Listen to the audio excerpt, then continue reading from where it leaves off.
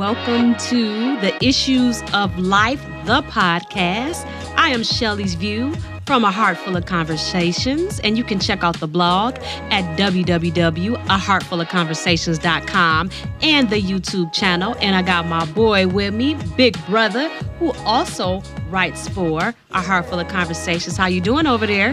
Hey, what's going on, Shelly's View? This is your boy, the Butcher, Butch Ford. Good to see you today. And now it is time for the not so current events. Let's discuss our first topic, which was found on CBS News. It is about 4 Black students and the science teacher who is being sued in Long Island for one of his photos from a slideshow, which was created to showcase the class field trip to the zoo. Now, in one of the slides, there were 4 Black male students with a gorilla in the background and a caption reading, "Monkey see, monkey do." Oh, hell no. Now, this is not the teacher's first time making an offensive slide. In the past, he made a slide with 3 Black girls with the lion in the photo, and the caption stated, "Not all animals are cute." Now, do you think it was intentional? The teacher said it was not, but what are your thoughts? Well, when I first read it, when I first heard about it, there were a myriad of thoughts and feelings. There was some anger. There was some disbelief. So I would be tearing that school up. I cannot imagine my son, who is 11 years old, in a picture with a caption reading, "Monkey see, monkey do." You knew exactly what you were doing, teacher. It is time for you to go out the door. Absolutely. Okay? Absolutely. And I mean, and it continues, this intensity with racism. I don't care what day, what year, what decade it is, we still are faced with this intensity of racism because there was another event that happened, another not so current event, which was on January 11th, 2020 in New York. And this article was written by Melissa Klein, and it was entitled "Notorious White Nationalist Group, the Patriot Front Targets NYC." And I quote, "A Texas-based white nationalist group is spreading its message across New York, hanging banners on highways, overpasses, outside Grand Central Terminal. The Patriot Front," that's the name of the hate group, by the Southern Poverty Law Center, posted a photo on its website of a sign hanging outside the train station with the words "Life, Liberty, and Victory," unquote. And the banner stated, "Reclaim America and United We Stand." But guess what? People were not taking it. In addition, the group has posted flyers throughout the Bay Ridge area located in Brooklyn, which sparked 250 protesters on January 6, 2020, to display a united front showing that the group's recent action of spreading hate will not be tolerated in their city. Well, first of all, excuse me, what is the Southern Poverty Law Center? What do you mean, what is the... What is that? Good How question. How does that work? But my thoughts, our commander-in-chief, the not-so-honorable number 45, it's like as soon as he was inaugurated, his actions, his beliefs, it's like he made it okay for everyone to say and do everything that we all find offensive, unacceptable, despicable. So now people feel that they have the right to say what they want, do what they want, express disrespectfully. I hear where you're coming from, but someone asked this question before. Do you think it's because 45 is in office, or do you think it's just the fact that now we have access to cameras and people are recording these events, so now it seems like it's happening more, but it was already existing. It's just that we have access to view it more because of electronics. I believe that could be the case, but he made it okay for these things to be acceptable in certain areas and in certain parts of the United States. I believe that due to the civil rights movement and people's sensitivity towards racism, it had kind of went on the hush for a while. When he came in, it's like it gave everybody permission to just go buck nutty. Yeah. And that's what we're experiencing right now.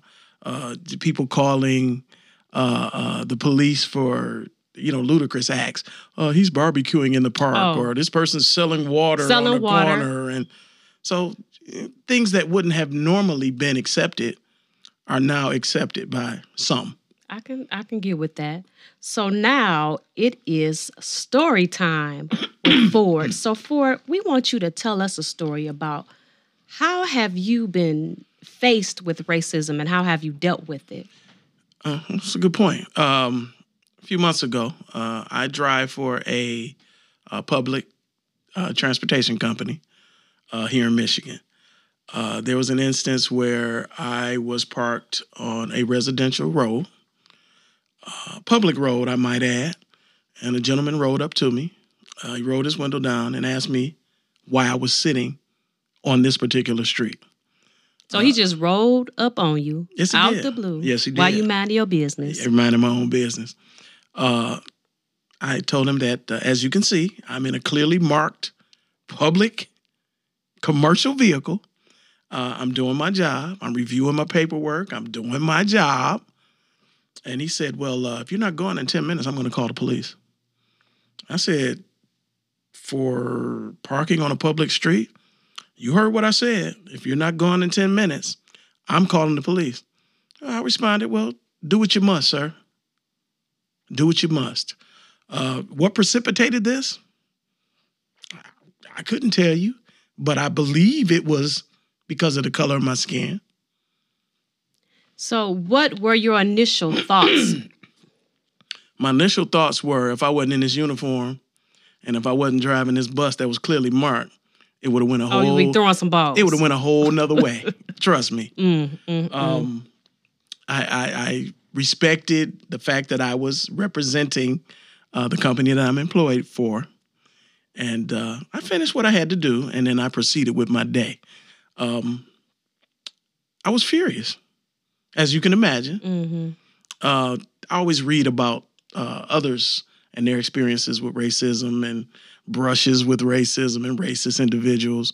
That's the first one that I had, and I kind of blew my stack. So what about as a child? Did you ever face any instances where you had to deal with racism? And if so, how did you deal with it? As a child, no. As a matter of fact, my best friend growing up lived right across the street from me, was Caucasian.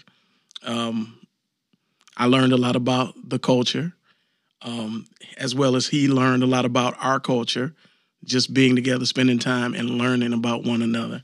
So, no. I think my first run-in with racism was when I got to college. And the reason why I asked this, because, again, I like to use my family, myself, as an example. But this was maybe last summer. My son and I stopped at the gas station near the house. You know, I only had about 2 drops of gas left in my car. But we went inside the gas station, and my son picked up a Hostess, you know. And I'm like, that's cool. And then by the time we got to the front of the line, I forgot I left my money in the car. So I'm like, son, you know, you got to put that back. So he put the Hostess Twinkie back. And I went to my car to grab my money. And we stood back in line, patiently waiting. And I watched the man behind the cash register. He kept looking, you know, just zooming in on my son. I'm like, well, what's up with him? Why is he focusing on my son? So finally, I get to the front. And my son, he has, I think, some fruit snacks. He changed his mind. He had fruit snacks this time by the time we got to the front of the line. And he was like, well, where's that Twinkie at? And I'm like, excuse me? Implying that he stole it. Right, he stole it. I said, excuse me? He was like, where's that Twinkie? He had that Twinkie. I said, he put it back where it belonged. I said, I don't teach my son to steal, you know. And so he threw the fruit snack. I was like, you know what? You can keep everything in here, and you never have to worry about me coming up in this gas station for the rest of my life. That was my next question. I didn't care if I had to push my car down 8 Mile Road.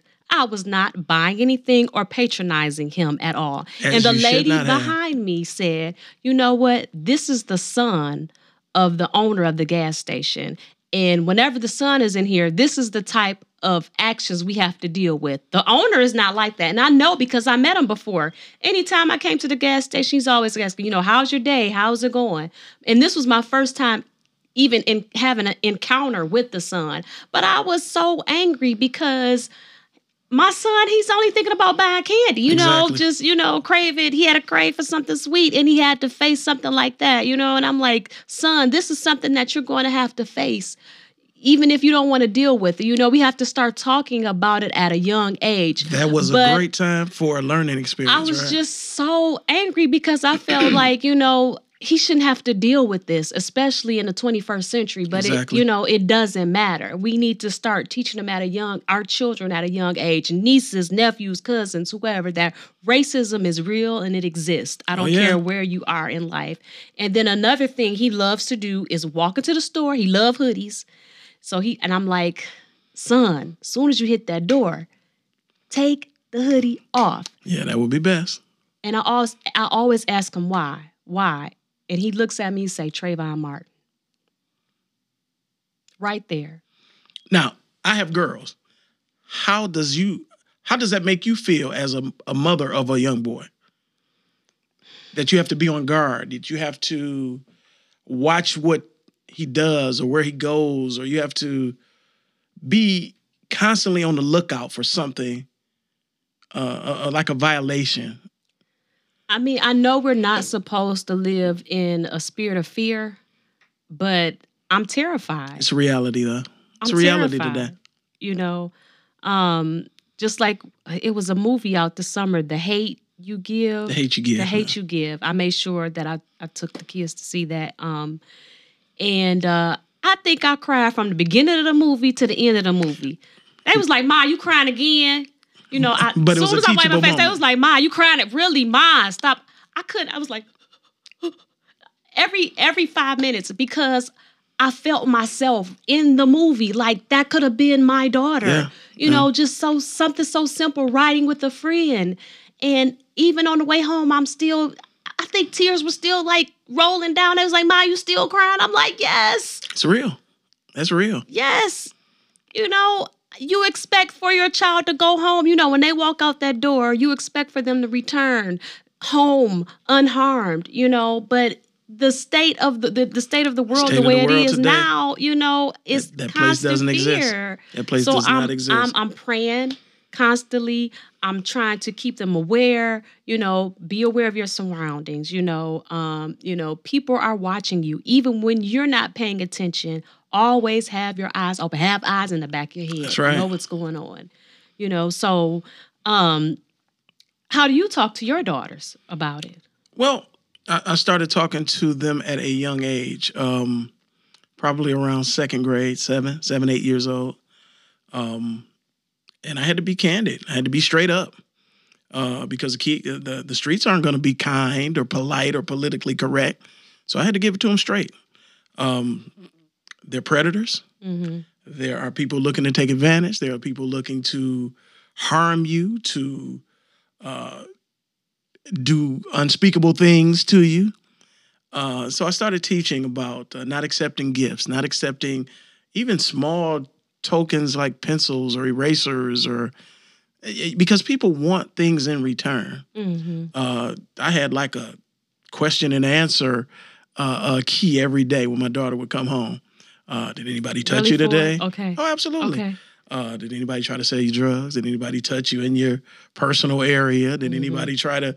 Yeah, after a while, it was like, no, Dad, no, Dad, no, Dad. So it's so many layers. Not only are we dealing with racism, we're dealing with, you even wrote about this the other day, human trafficking. Yes. What else? It's just so many layers that we're dealing with, and all you want to do is just send your children outside to play.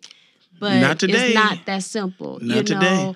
When I was little, they would turn on the fire hydrant. We go outside, have fun. I don't know about the swimmobile. I remember the swimmobile. Yeah, remember the swimmobile. On summer vacations, we go outside at 8 in the morning. They had to make you come in to eat lunch and come in to eat dinner. And, yeah.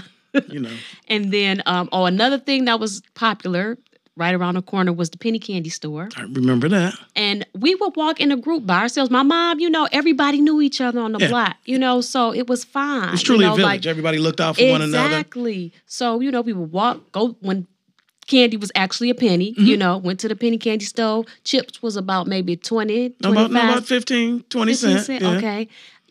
But it wasn't this fear. It was some fear, but not as much, Right. you know. Right. And then there's the fear of them driving. You know, my daughter, she's at the point where she's eligible to get her permit, you know. And I'm in fear, like, that situation when they say, okay, put your hands on the dashboard when the police pull you over. Do what they tell you to do. I'm scared. I'm grown. When I pull over, you know, my heart is beating fast, you know, because like I said, That's this the climate climate today. That's the climate that we live in right now. And I don't want to be like this, but I have to stay guarded. But it's a reality. And we have to make sure that our kids are informed. We have to make sure that they are prepared with everything they need. These are basic skills. You got to be aware. You got to know what's going on around you. You got to know where and where not to go. You got to know what and what not to do. Mm-hmm. That's a reality. And it's scary. So when you kicking it with your friends, how do you talk about it? How do you deal with it? When I'm kicking with my friends, Yeah. I can't say that on the air. I don't Why think. you can't? Hey, it's a free world. Come on now, share. Well, I think I'm the one that has the youngest kids. All my friends' kids are all like well into their 20s and some even 30. Mm-hmm.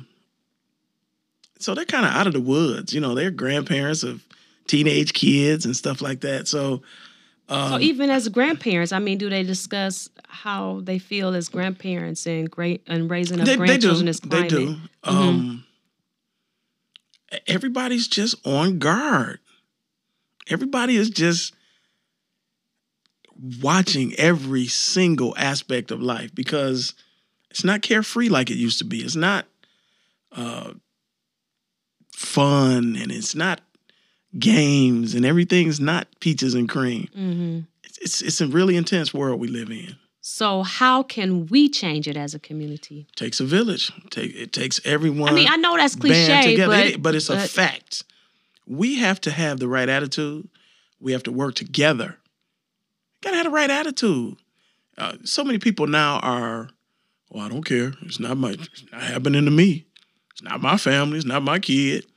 And you know that is so true. It's like we're so removed. If it doesn't happen to us, it's like it doesn't affect us. It doesn't exist. Right. But not until it knocks on your door. Oh, then it's an issue. You know, then that's when, like you said, it's an issue.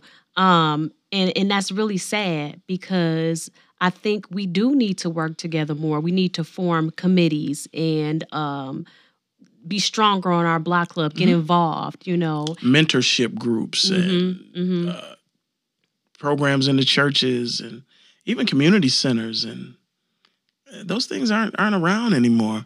We need all of that. And you know, this is the month that Dr. King was born. MLK Day is approaching. So how do you feel, or what do you think he would probably feel at this moment, looking down on Earth, like as far as progress? Utter disappointment. Mm-hmm. Utter disappointment. Everything that he believed in, everything that he stood for, everything that he preached. It's like we've taken a turn for the worse. Everything the civil rights leaders fought for in the 60s, they turned around. We've turned around and gone backwards. And it's sad. I'm deeply saddened by it. I'm not the biggest political person. But everything that's going on right now is just sad. I can't put it any other way. It's sad. We got to do better. We got to do better. I saw something online not long ago, and it had a picture of 3 eggs. It was a white egg, a brown egg, and it, I don't know what color the other egg was. Cream, beige, taupe. I don't know what the hell. But the bottom line is it had a picture of all 3 eggs, and then it had a separate picture of all 3 eggs that were cracked. And when you look at the picture, it shows you that all the eggs are the same once they're cracked. It's just the exterior was different. Made a lot of sense. And what's so ironic about that, I mean, something so simplistic, but it has so much depth. You know what I'm saying? And we're all the if same only on we the could, inside. right? But your white egg ain't no better than my damn brown egg. Right, right. It's a damn egg. But it doesn't matter, and my heart gets heavy. Yeah. It gets really heavy, and I just want there to be some type of peace, before I leave this earth. And I don't know if I'll ever see it. I don't even know if my children will ever see it, but I'm hoping at some point, there'll be some type of peace. But the way that things are looking right now, it seems pretty bleak. It does. It does. I've always wondered why some felt that they were better than others. I've never understood that premise. Never have. And I've struggled with it. I was always the kid who I got along with everyone. Mm-hmm. Pleasant, friendly. Maybe, I was the angry child. Maybe to a fault. Were you? Yeah, I was. I can't tell now. I was, hey, That's God worked on me. That's all I can new. say. I was very angry. Ask if you could go back in time. They was like, Lord Jesus, she was such an angry child. Wow. Yes, I was. I got into an argument every day. I would get put out of class every day. I can't see it. But do you know part of the reason why I had to dealt with it too? I'm listening. Seriously, Give it to me straight. I was not proud of the color of my skin. Really? Because I was not only do children sometimes have to deal with racism outside of their race, but they also have to deal with colorism. Within racism within our country. With our own culture. Within our own culture. So I was called Tar Baby, Blackie. Wow. And I would be so angry, because I thought that there was something wrong with me. I mean, but now I love my complexion, but it took me a long time to get here. So when I think of racism, I also think about all the other barriers that we have to face as Black people. And I'm like, why do I have to deal with it within my own race? Sure. And I have to also deal with it outside of my race as well. Right. So, yeah. You just brought back memories of the movie School Days. You remember that? Oh, yeah. Doing the Wait. Hold on, wait. We talking about racism and you go straight to doing the butt. That was my song. I was making reference to the Jigaboos and the Wannabes. I'm sorry, but that was my song. She went to doing the butt, y'all. That is my song. Damn. Well, it talked about, for those who aren't aware, School Days was about a fictitious school called Mission College in Atlanta, Georgia. Spike Lee written, produced, directed, and it showed racism within our culture. The Wannabes were the lighter complected, fair skinned ladies, or people, and the Jigaboos were the darker complected people. And it showed the challenges, the differences, the how they're treated differently based on skin tone. So I'm sorry you had to go through that. Yeah, that's terrible. Yeah, I'm good now though. But you're not dark. Compared to my peers, I was. Wow. Yeah. Compared to my peers, I was. Well, if it makes you feel any better, I was called every Chinese name in the I book. wonder why. I got a partner of mine. Well, he passed on about a year or so ago. Rest in peace.